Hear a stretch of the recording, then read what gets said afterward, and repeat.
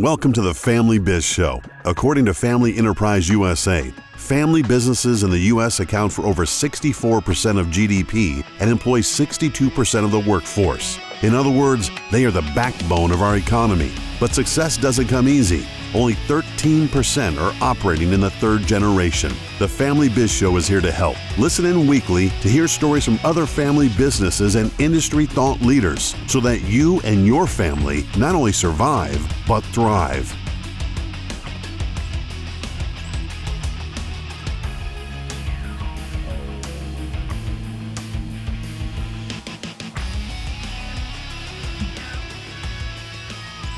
Welcome, everybody, to the Family Biz Show. I am your host, Michael Columbus from Family Wealth and Legacy in Rochester, New York. And today we are going to be talking about how philanthropy can be a tool for business owning families. And we are joined by some of the brightest and best minds when we talk about family philanthropy. Actually, I just know that we've been talking about family philanthropy and philanthropy since I've ever met all three of you. So I'm really excited. We got Scott Farnsworth, Yale Levey, and Ryan Ponsford with us today. And what I want to do, first of all, welcome, gentlemen. What I want to do is we have a little bit of a tradition. Everybody knows the tradition now on the Family Biz Show. It's just kind of walk us through your journey and how did philanthropy and family philanthropy become a thing in your in your psyche. So Scott, why don't you kick us off if you don't mind? Sure. I know you can talk for 4 hours, but we're going to do the 4-minute version or whatever. Yeah. So I'm a will and trust attorney, also a financial advisor. I came to Orlando in 1998 to tinker with some ideas about how to improve family dynamics in the planning process. As an attorney, they teach you all the technical stuff, but they don't teach you how to deal with real people. That resulted in creating a kind of a network of advisors called SunBridge. Yale and Ryan were part of that organization. And as I became kind of a national speaker, advisors around the country would invite me to come work with their high net worth clients to help them figure out not only the tax savings, but how to preserve the family as we move through generations. And so I found that to get everybody talking, it was important to have all the generations at the table, but sometimes there are subjects that are difficult to talk about. And philanthropy became the go-to tool for helping families start to learn to work together. And I think it was in that mode that Ryan came to me with a brilliant idea about how we could use philanthropy not only to work with wealthy families, but to work with normal kids in schools, middle schools. And so he and I had a collaborative effort putting together something called Main Street Philanthropy. I'll let him pick up the ball here. Perfect. Ryan. Right on. Thanks, Scott. Well, so it's always interesting to hear people's journeys and how we all collide. I got a whole funny app for that one day we can share. But so similar to Scott, I was actually in private banking, and I was a young guy and sat across from people that 20, 50, $100 million. And I wanted to know how they got there. Because for me, it'd be interesting to be on that side of the table, right? And I found that they all did it in one of three ways. They had built, owned, and monetized businesses. So they had a family-owned enterprise. A lot of them, especially in California, had done it with real estate, or they had inherited the money.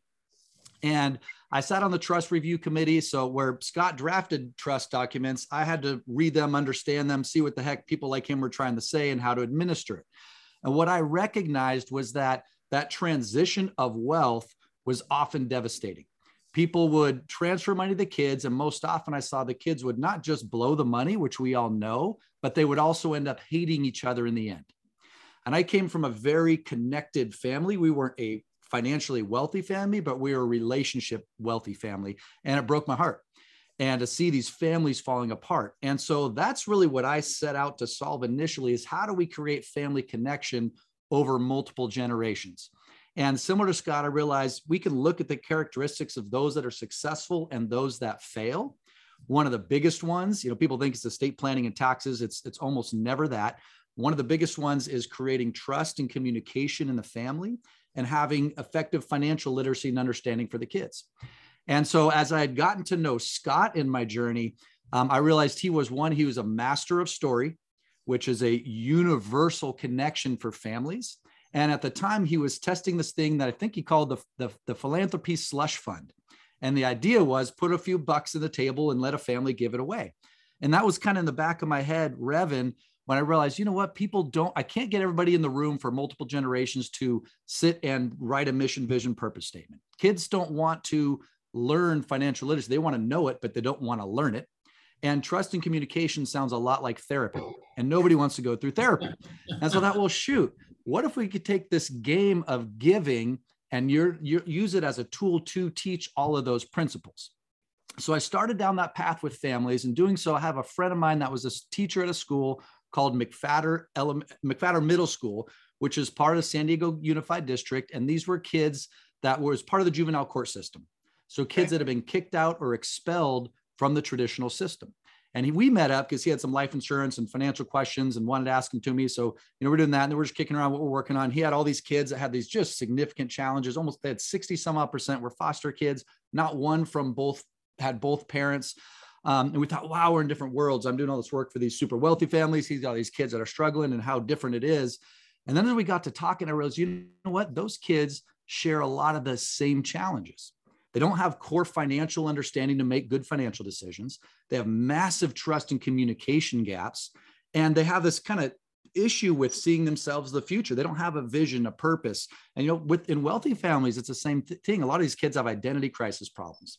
And so the question became, well, shoot, what if we could raise some money and have those kids give it away? What would that do to put them on the giving side of philanthropy?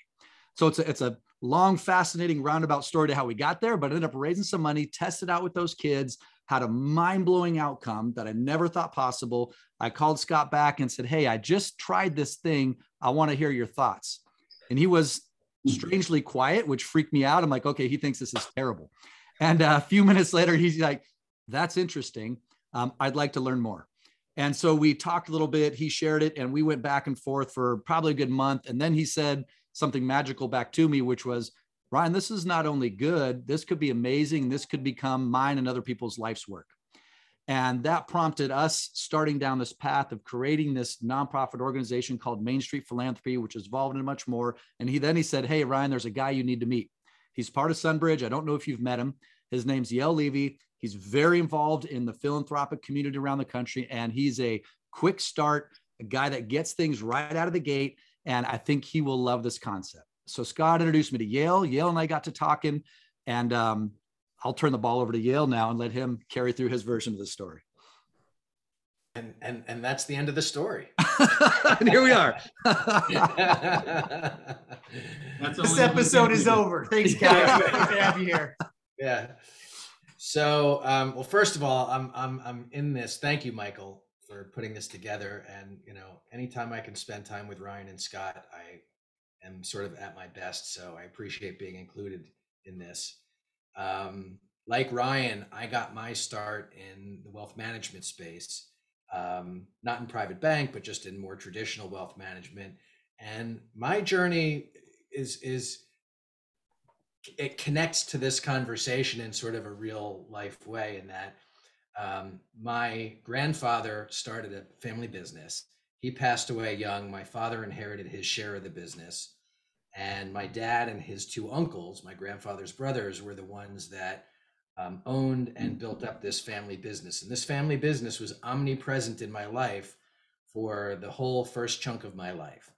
And they were exceptional at making money. They were all first generation wealth creators, and they didn't like being poor. They wanted to figure out a way to make money.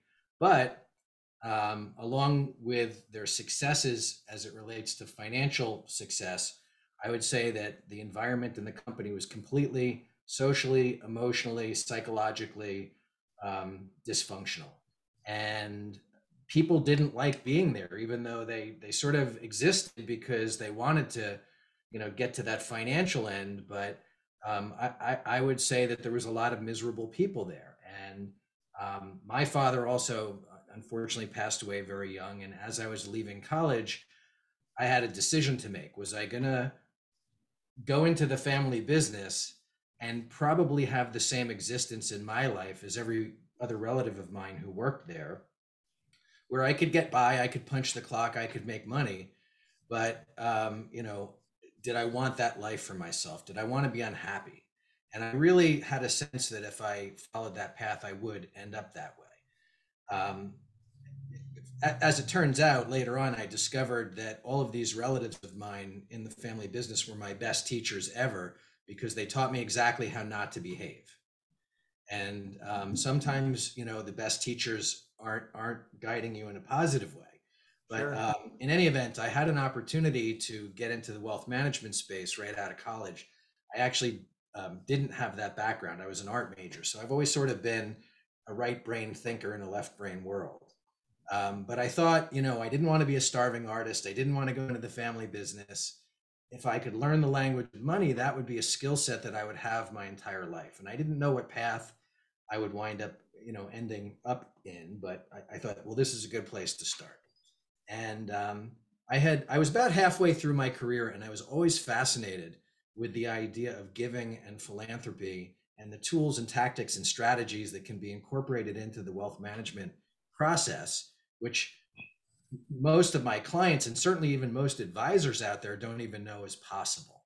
And I thought to myself, as an advisor, if I could have a niche in that space, it would allow me to have conversations with my clients and add value in a way where the dynamic of our relationship wouldn't just be about numbers and percentages and rates of return. It would be about impact and legacy and meaning and difference and, all the things that when you really stop and think about,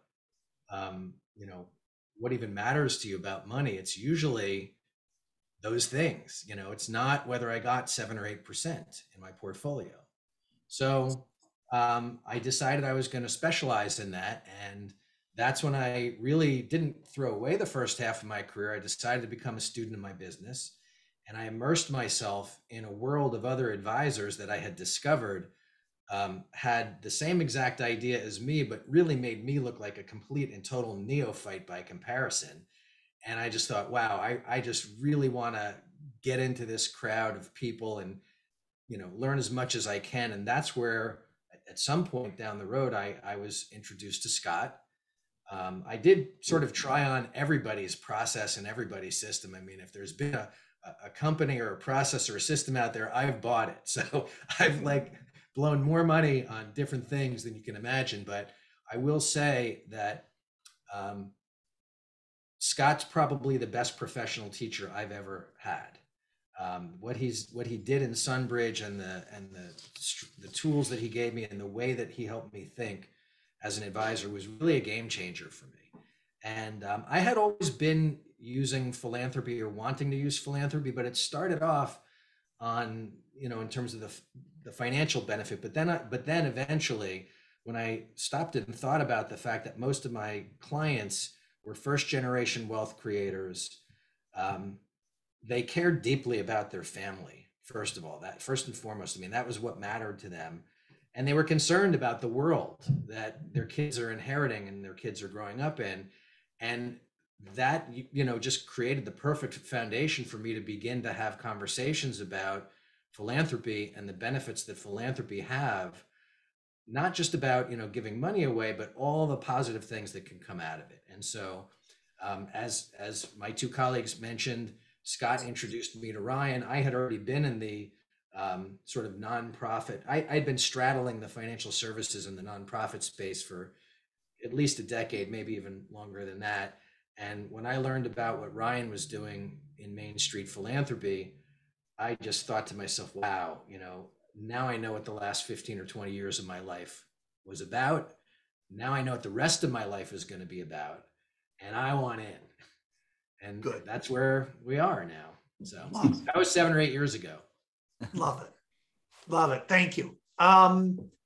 So Scott, I'm going to ask you, come back to you real quick, kind of, set up this philanthropy idea a little bit. Yeah, kind of, I guess there's some universal applications of philanthropy, and it's not,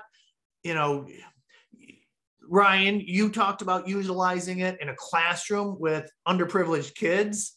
I have used it with families that are, multi-generation family-owned businesses and looking to figure out how do we do this with our grandkids who are 6 and 7 and 9 years old. And, so we all come at it from a different spot. But I think the three of us, the four of us, I'm looking at the 3 screens here, the 4 of us can, agree that there's some universal kind of rules or applications in terms of what's going on there. Do you mind setting that up for us, Scott? Well, we found that philanthropy creates a safe space to talk about money and all sorts of other issues without bringing all the family business and all the family baggage to the table.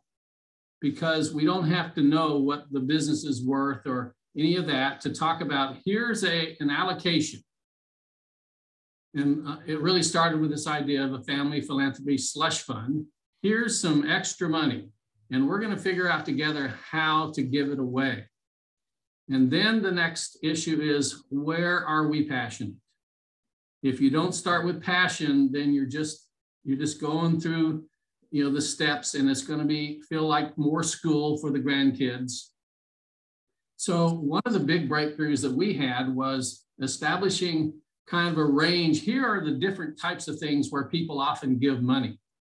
And then I have a brilliant, talented daughter, and I gave her that list of 20 things, and she created pictures that illustrate those 20 topics. And we put them onto flashcards, basically, and then we start this family exercise, go through the 20 areas and tell us where you're passionate. In fact, we force them to get down to 6 and then get a partner and explain, here's why I picked these 6. And so everybody's hearing everybody's interests and concerns and passions. Then we force them to go down from 6 to 3. And that's where their guts start really talking to them. When you see a family, multiple generations, sharing the things that are in their heart, that they're feeling in their gut, and then you have a chance to take that and work together as a family, that's when the magic starts to happen. That's nice. And Ryan, I mean, the same work that Scott's talking about, that same process worked in the classroom, right? It's universal principle. I think that's what's so cool about it, is it applies there. We've done now works in corporations and families and in the classroom. And one of the key things I think is that we love to share is you think about the concept of philanthropy itself, right? It's a scary word. It's kind of this Ivy League, super elitist sounding word. And we actually struggled for a long time. Do we want that word anything to do with anything we do? And just the whole idea of having a nonprofit with at-risk youth called Main Street Philanthropy is almost oxymoronic, right? And we struggled with it, but we realized there's a real huge importance in redefining the word.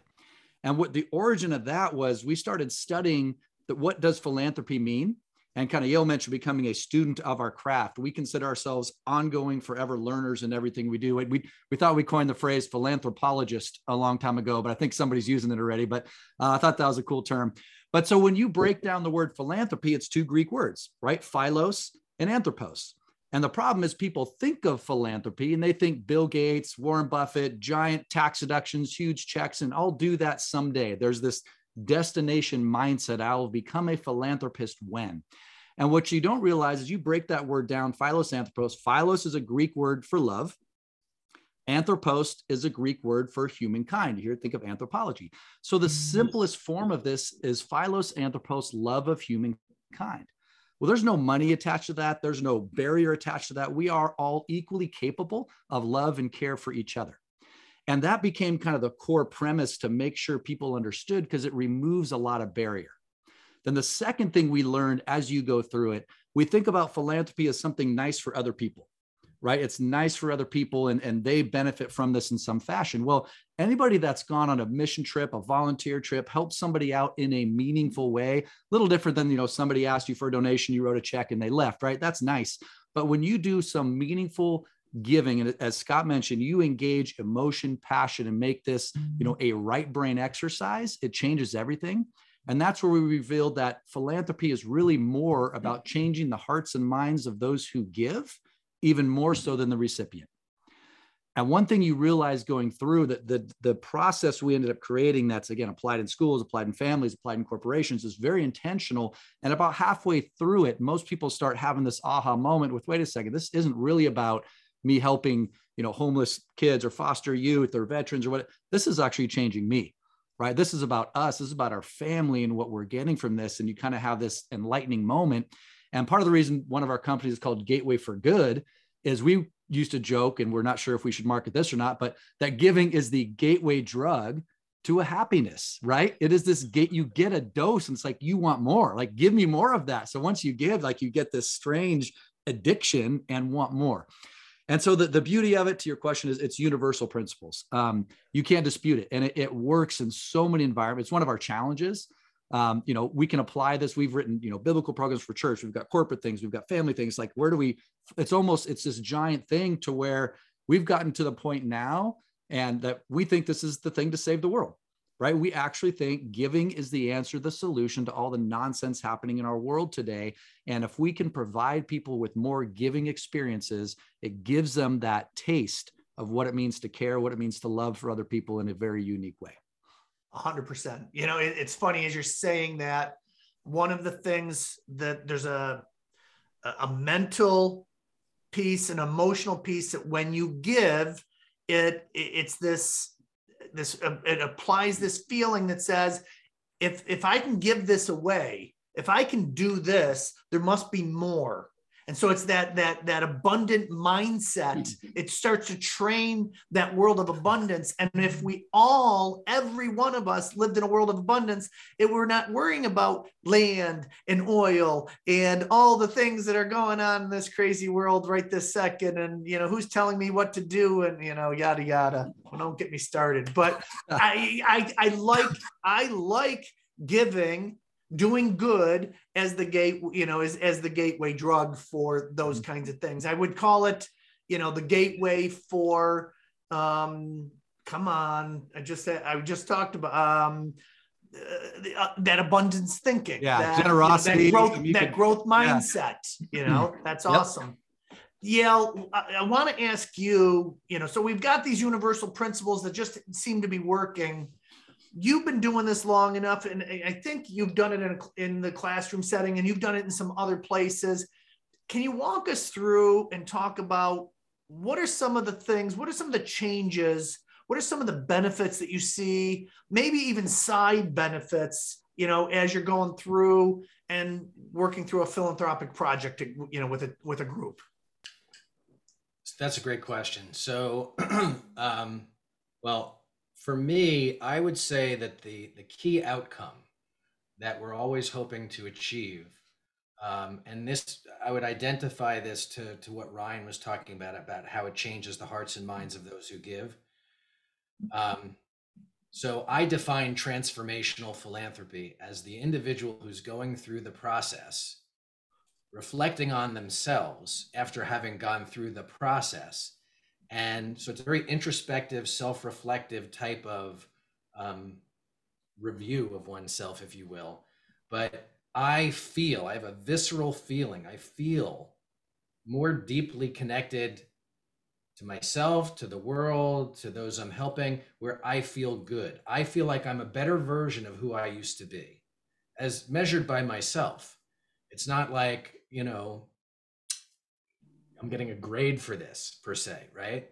And I could tell you that as a father, the thing that's most important for me is I want my kids to have great self-esteem, to have great confidence, to have self-reliance, to have, the ability to play nice in the sandbox with other people, all kinds of what I would define as critical life skills, right? To have those that are close to me be the best version of who they are. So what I've noticed as a teacher and as a mentor of philanthropy, mostly in the classrooms, but having taken now, 25 different classes through our process, is that in almost every instance, there is a large majority of those who go through a philanthropic process that see themselves as better afterwards than however they saw themselves beforehand. And I think that that's the secret sauce. So between that and the feeling, the visceral feeling that I have, that's almost like it's like a narcotic. It's like a shot, to my system, where I feel high on life because what I'm doing has me high on life, right? And so we're looking to replicate that feeling wherever we can. That's sort of the outcome. We want to have people experience the feeling, and we want to have them reflect on themselves as being that better person than whoever they saw themselves as before. And I think that we get to see that often in a classroom environment because kids have to go to school. We get integrated into the classes, or we're running as a free elective, or however it is that we get integrated into a school. But the kids are at school, right? Right.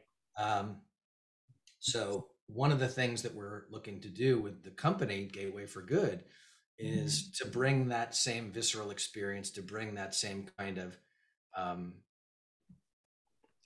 self-reflective, and ultimately, I guess to see that applied in as many forms as possible. It's the thing about giving, and Ryan touched on this earlier, I believe, is that it's really age agnostic. It's it's race agnostic. It's geography agnostic. You could have the same powerful outcome with an 8-year-old that you might have with an 88-year-old. And that's why it applies in so many different settings as well. So I think I might have strayed a little bit away from All right, we'll bring it back. So now, this is the Family Biz Show. So I've got the three of you here, and you've got this wonderful, you're talking to them right now, this family business.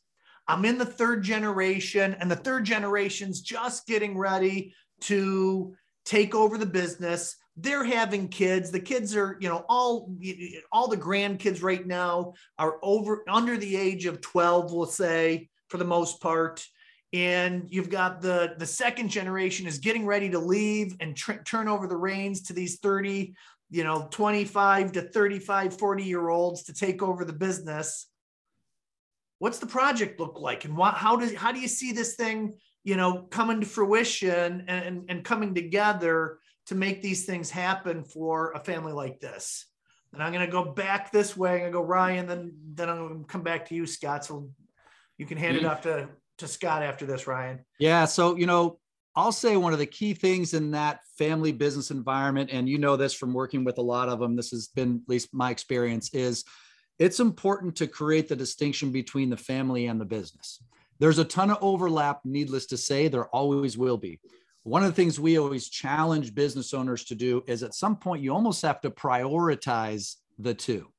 You get down to second and third generations. This business has been the goose in many ways for this family, but there will be a decision where you have to put one in front of the other, right? At some point, you have to decide, am I making this decision on behalf of the business or on behalf of the family?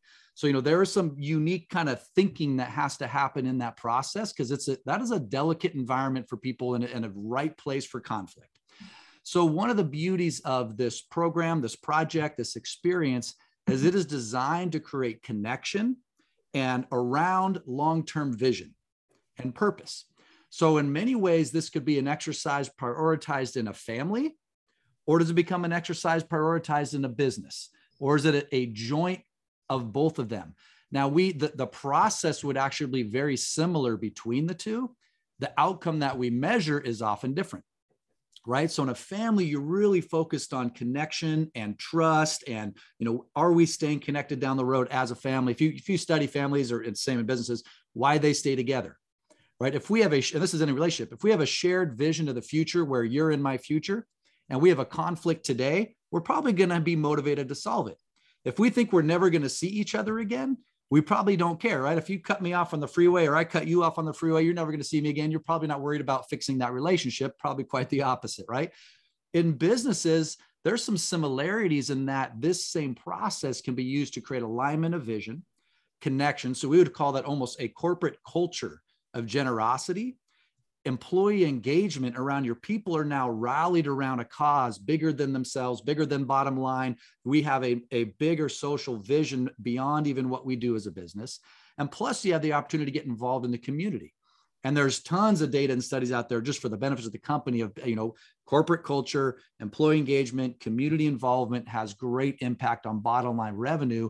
And by the way, when you tie that in with a family business, you're creating a familial culture where it starts bringing in some of those collective just connections around the family, around the business, and what we stand for. So in that environment, my thought would be for most people, family tends to be the core thing at the center.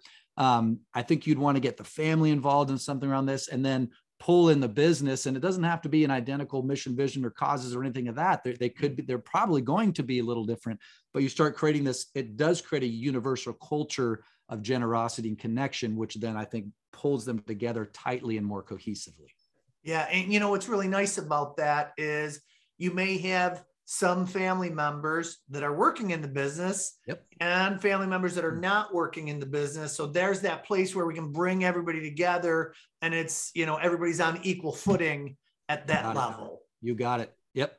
Scott, why don't you add to that? And maybe, I guess one of the things that I'm thinking about is, inside of that family, what are you teaching? What is grandma and grandpa, are now, have grandkids, what is this philanthropy project that we're working on? What are we hoping that those little kids, and I say little, they could be teenagers, right? But hit on some of that and then anything else that you want to add to that, if you don't mind. Well, to launch off of something that Ryan mentioned, any organization, whether it's a family, a business, a church, a club, or whatever, has to have two things or they don't have a future. Number one, they have to have shared stories that they understand about us as a group. And that's about the past, but we need to understand that. But then we have to have that future vision. This is where we see ourselves somewhere down the road.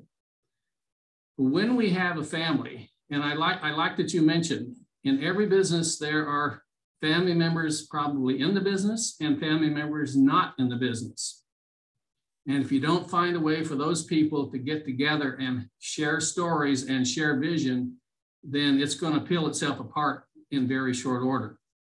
My experience has been that the key for this approach is probably family business owners who love their grandchildren.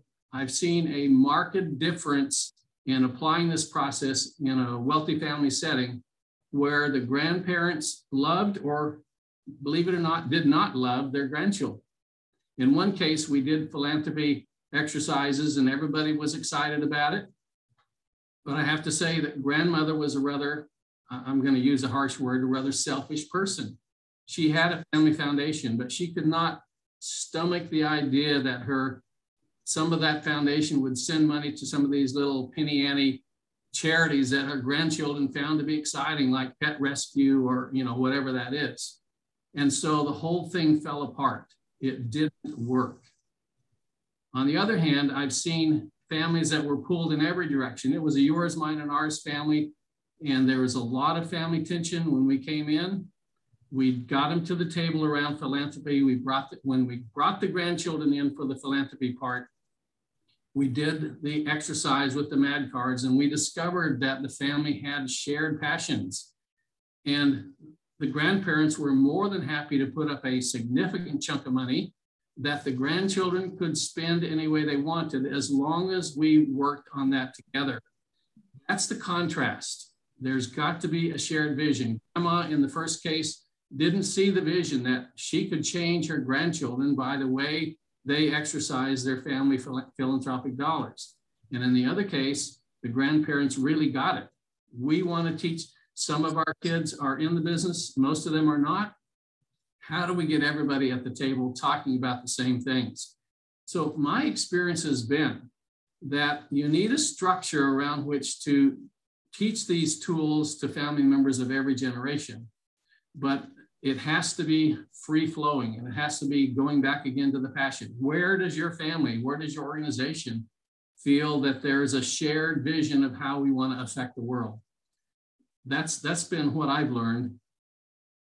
I love it. One of the other things that I think this starts to do, and Yale, why don't you hit on this a little bit when talking about kind of, we're giving money away, we're dealing with money, we're kids. This isn't an inheritance, or this isn't our money, this is somebody else's. So how can this help me or help my kids or grandkids when we're talking about, wealthy families down the road? What is that, this experience like? So I guess the best way I can answer that is maybe I'll just share what I did with my kids, because I didn't use a lot of money, but it wasn't about the money. Again, going back to sort of understanding some of the philanthropic tools out there, I knew I could create a family controlled charitable entity where I could have a fund that the kids and the nieces and nephews could give from. So I took an appreciated stock that I owned for this much, but it had grown to that much. And, I put a relatively small amount of money into the thing. That was the family fund. I got a nice tax deduction. That was nice. But really, that's not why I did it. I did this because I viewed this as an investment into my family. So at the time, my kids were a little bit too young. So this was really just with my niece and nephew at the time. But I told them about this family fund. I didn't tell them how much they were going to be able to give away. But for them at the time, one was about 10 or 11. The other was, I think, 8 or 9 at the time. And I said, you guys are going to be able to give away a couple of $100, which for them, in their minds, that was a huge amount of money. So I talked to them about passion first. That's where we started, just like Scott had illustrated. And, and I said to my nephew, I'm not really that smart. So I need you guys to go out and research on the internet, because I know you're so good with the computers.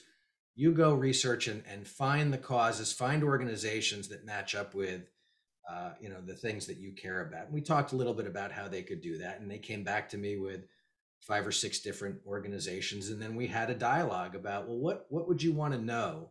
What would you want to understand before you felt that one of these organizations ought to get some of the money that you're going to be giving to them? Remember, you're in charge here, right? And so we talked about that a bit. And I said, remember, I'm not as smart as you guys, so I need you to write this up in a little business plan. So give me sort of an outline of what it is that you want to advocate for, and then you're going to present that to your dad and I when we get together over Thanksgiving. So that was our way of sort of getting an 8-year-old to begin to create the basics or the foundation of a business plan. And then when we got together over Thanksgiving, both niece and nephew needed to discuss with us at the table why this versus that. So that was sort of the beginning of public speaking experience. And then from there, I said, even beyond the money, one of the really powerful things that you could really tap into is your story. So if you can kind of craft why you're so passionate about this, I bet you we could use that story, and you can send that over to that organization, and they might benefit from hearing your story because you're so convincing, right? And so now they've got some stories from an 8-year-old or a 10-year-old. At some point down the road, I wound up getting interviewed by a financial services magazine, and I shared this story with the person writing the article, and it made it into the magazine. So I sent the magazine down to my niece and nephew, and they carried these magazines around in their pockets to show their friends how they were famous for giving, and it just kept reinforcing. So anyway, I'm where I'm going with this is, they got some research experience. They got critical some thinking, right? That some critical thinking that they had to put to work. But the whole point was, this was an investment on my behalf into my family. I wanted to begin to seed in them what are some of the life skills that will be important for them to have. They're going to need to advocate for a cause at some point down the road. They're going to need to be able to research. They're going to need to be able to formulate their opinions. They're going to need to, to communicate with adults, with people that maybe they're not necessarily comfortable communicating with all the time. And that's a big challenge for kids nowadays. So, this was just sort of the backdoor way of getting into that conversation. It wasn't about the money. Although, again, getting back to the thing I said a little while ago, for them, a couple of $100 was an enormous sum of money at the time. But, even when we're teaching our classes in schools, the kids care about how much money they're giving away, and they want it to be a significant amount. But really, the real value isn't the dollars that they're giving away at the end of the day. It's the process that they go through. I think that's the key. Awesome. And I mean, you hit on all the things. They have critical thinking needs. They have to get creative. They have to publicly speak. And these are all the skills. And this is why, I think that, in my opinion, and I know I'm preaching to the choir a little bit, but I did say, I think that, that family where I'm getting ready to retire, I need something to retire to. I need to be doing something, what better thing could, the grandparents and aunts and uncles that are old, the great aunts and uncles that are retiring from the business, what better thing could they do than, you're not doing it every single day. This isn't a full-time job, but to kind of, like you said, Yale, you guided these conversations and these things, and you had them create an application. I will share with you one of the families that I shared this basic idea with. She said, here's the application. She came up with what she wanted them to answer the questions on, said, but you have to use crayon. So that was for grandma, she wanted to be able to keep that thing so that, 10 years from now, as they progress through this process, that it's interesting. I'm just, grandparents and grandchildren, I think, is that perfect fit. Yale, that was the other piece that you said. It was your niece and nephew that it started with. I'm not sure if your kids were the same age, it would have had the same effect. I do think there's something about that outside influence and going into a classroom, Ryan and Scott, you're that outside influence with the families that you've been working with. There might be that facilitation piece that's kind of cool. Yeah, I absolutely agree with that. I think you're right. If it had been my kids at the time were much younger, so they were a little bit too young. I mean, I think my son was 4 maybe at the time, but if they were older, I imagine that it might not have gone exactly the same way. And like Scott was saying a little while ago, there's magic with grandparents who love their grandkids. There's something special about that. I mean, maybe that's the market for this, conversation is, people, grandparents who really love their grandkids. And, and to your point, if they're looking for what's the next chapter in my life going to look like? Well, why not fill it up with joy, helping helping your grandkids to feel better about themselves and be better human beings. Yeah. And if it's, if a family business, sometimes that family business, there isn't a next generation, but that wants to be part of the business. So they're selling the business. And now to your point, Yale, you could utilize some of that work to say, there might be some tax savings along the way as we're doing this stuff too. There's nothing wrong with good things happening when you have good intentions. But to do it out of bad intentions, probably not. Scott, I want to come to you for a second, and because one of the things you and I talked about when we got together was the dangers and pitfalls of philanthropy. Mm-hmm. And one of them I think you kind of hit on is that if you're not if you can only have your blinders on and think about yourself, if you're selfish, this isn't going to work. But right. I think there's some other dangers and pitfalls that I think we need to be talking about and let people know about. Is that something you want to hit on? Well, I'll go back to what Ryan said early. If you don't love people, if you don't have that true philanthropy spirit, and you're just in it for tax savings or some other less than honorable motive, I think you'll poison the well for everybody. Your nature will show up. I think the other thing is there is an advantage of having an outsider facilitate this process. I think sometimes children tend to blow off what their parents say, not so much grandparents. But yeah, we've been into situations where the parents have tried to do something like this, and it, maybe not philanthropic, but they tried to create the family council or whatever, and it just didn't flow because everybody's so jaded. But there is something, again, marvelous about putting dollars on the table that are not for us. When you think outside yourself, then all of a sudden it changes everything. Now, I would like to sort of add on to what you asked. This is a very simple process, but you need to have a process. We once had 5 days, 3 of my children were at home and one of my son-in-laws, and we invited the family that had been curious about Main Street Philanthropy. And we created actually a family version of this activity, not a schoolroom version, but a little family, and it comes in a little treasure box, and it has 7 steps instead of 10. But basically we do what are we interested in? So that's what we did the first night. And we identified 3 teams, and they went out and did the research like Yale described. We came back 2 nights later, and the 3 teams gave their report. But there's also a little piece in there. How would you contribute your own money? What would be a fundraising idea? This was the coolest thing about it. The other family had a 13-year-old boy. And actually I said, I'm going to put $100 in the pot for us to give away. When the other family left, my wife said, I think you made a mistake. That family doesn't have any money to give. So you're going to make them feel bad. Well, they went home and they figured out they could go through their cushions and their couches and raise money. And then the little boy says, I could go ask all the neighbors. He created a little flyer, dropped it off at a couple of dozen neighbors' houses. Then they came to the meeting. When they came home from the meeting, they said, you know what? There are Ziploc bags full of money on our porch. He raised $70 from people digging in their cushions. But he also found an organization that took care of homeless families. In the homeless world, there are places for men, places for women and children, but nothing for families. He found one of those.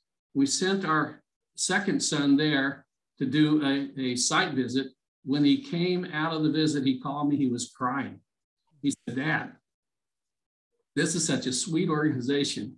They have 3 people, yet they take care of a dozen families through the help of 20 churches. He said, I want to put some of my own money in. Well, that on the next 2 days later, we went over to that place and we donated. We had raised $250 among ourselves. The coins on the porch, my money, my son's money, my daughter put some in. And then her husband had a matching program with the place where he worked. So we were able to make a $500 gift, not big money whatsoever. But did that ever touch everyone's heart? Everybody, when we went to the place to hand them over the money, we were crying, they were crying. It was just a life-changing adventure. And I can tell you, if you just have a little path to follow, so that's one of the dangers. You strike out, but you don't have a path. I think that's the joy that Ryan and I have figured out. Here is a path that will always work, and it will teach your children and grandchildren all the life skills they need to know. But more important than that, it will change the way we feel about ourselves and about the world. Love it. I love it. I love it. It's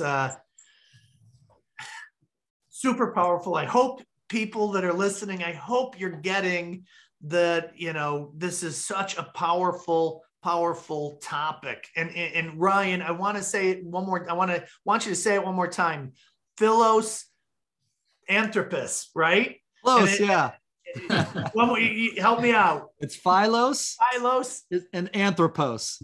Philos anthropos. Anthropos. I could tell you the origin of it, but everybody gets mad at me when I tell that story because it's long and gruesome. The first time it was used, right? It's great.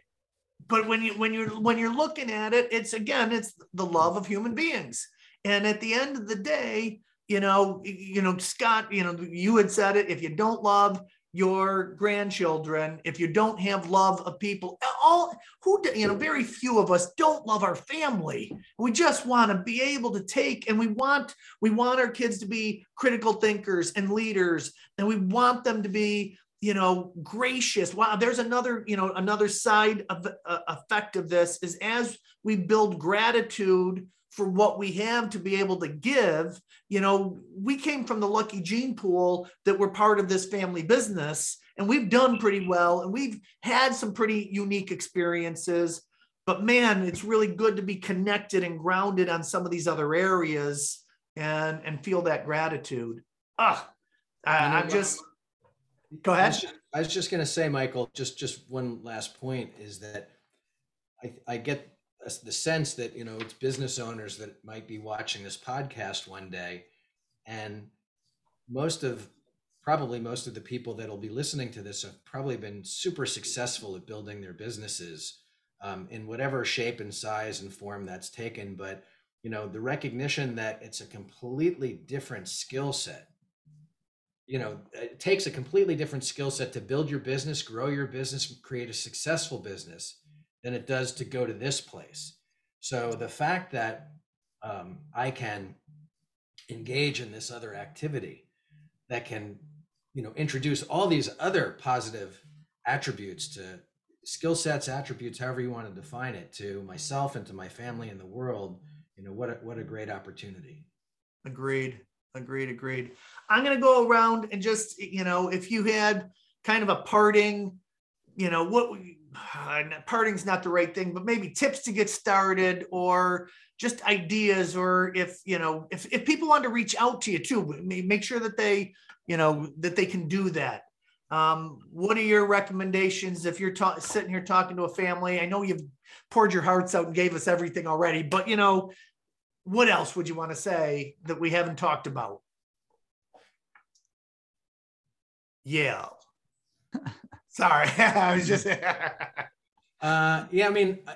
The best way to get started is to just, decide to start now. It's as Ryan said, philanthropy is not about a destination. It's about the journey.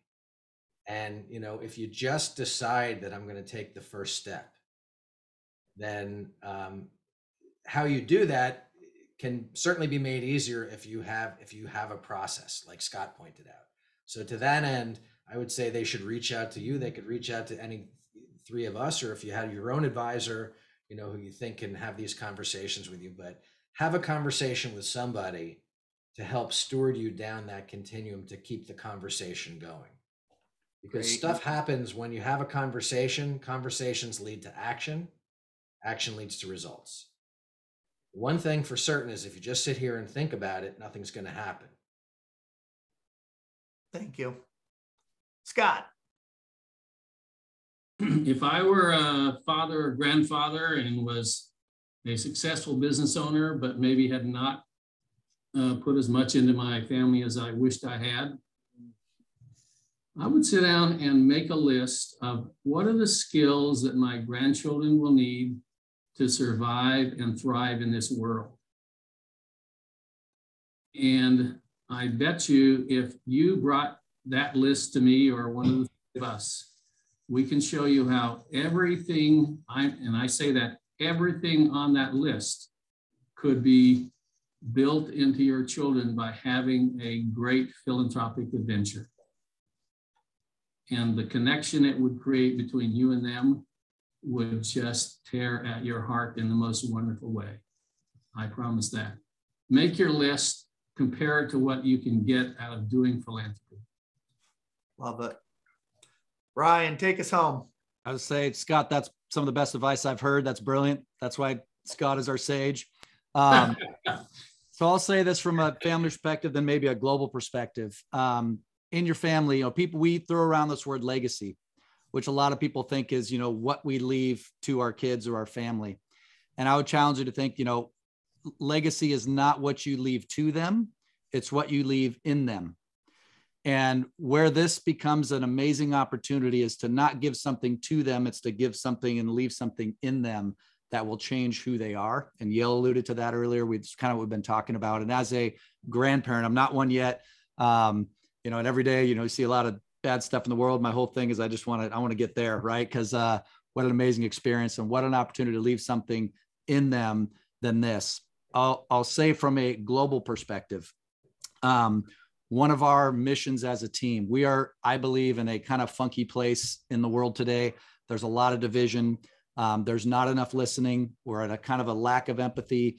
You know, you alluded to it, even Michael, talking about the me first, what's in it for me environment we're kind of living in. And to me, this is the solution. We recently, redid everything we have. Our, easy way to reach us, as you mentioned, Gateway for Good is kind of the core umbrella that we all operate under. That's easy to find. We're all on LinkedIn. We're searchable. If you look up our names anyways, we're not hard to find. Our mission is reuniting a divided world. And the way we've learned to do that is through providing giving experiences. And we've been listening now for a while about what that looks like, how we've done it, the impact it can have on families and businesses and organizations and communities, and I think the world at large. And I would encourage people to just wrap your head around that, wrap your head around what's possible, wrap your head around what it can mean to you, to your family, to your kids, to your grandkids, to your community, and take a step, make your list, right? Perfect. Make your list. And we'd love to be part of that, showing you how that list can become real. And can't thank you enough for having us. This has been a delightful session. We three of us don't get to do stuff together often enough. This is fantastic. So appreciate you tremendously. Super to have the three of you here with me. And this is a topic that is near and dear to my heart. And I've always danced around it and put the pieces together. But I think, at the end of the day, what we're just saying is just give it a try. You know what I mean? You don't know whether you're going to like it or the effects or whatnot until you give it a try. And it's going to be different for every family. It's going to, there will be some pitfalls and things that happen as you're doing these things, but go out and make a mess and have fun doing, good for human beings out there. So thank you for joining us, gentlemen. Thank you. You have been listening to the Family Biz Show. I'm Michael Columbus from Family Wealth and Legacy in Rochester, New York. And don't forget, hit that subscribe button because this episode was fantastic. There's other fantastic ones out there coming up next, and you do not want to miss them. So thanks, everybody. Have a great week. We'll talk to you soon. Okay, bye. Thanks for listening to the Family Biz Show. We appreciate your time and trust to deliver the best guests and most cutting-edge information to help you maximize your family business. Being part of a family is tough. Add a business to that, and it gets even tougher. Tune in next week as we strive to ease your journey with the Family Biz Show. The content presented is for informational and educational purposes. The information covered and posted are views and opinions of the guests and not necessarily those of Lincoln Financial Advisors Corporation. Michael Columbus is a registered representative of Lincoln Financial Advisors Corporation. Securities and investment advisory services offered through Lincoln Financial Advisors Corporation, a broker-dealer, member SIPC, and registered investment advisor. Insurance offered through Lincoln Financial Affiliates and other fine companies. Family Wealth and Legacy, LLC, is not an affiliate of Lincoln Financial Advisors Corporation. Lincoln Financial Advisors Corporation and its representatives do not provide legal or tax advice. You may want to consult a legal or tax advisor regarding any legal or tax information as it relates to your personal circumstances.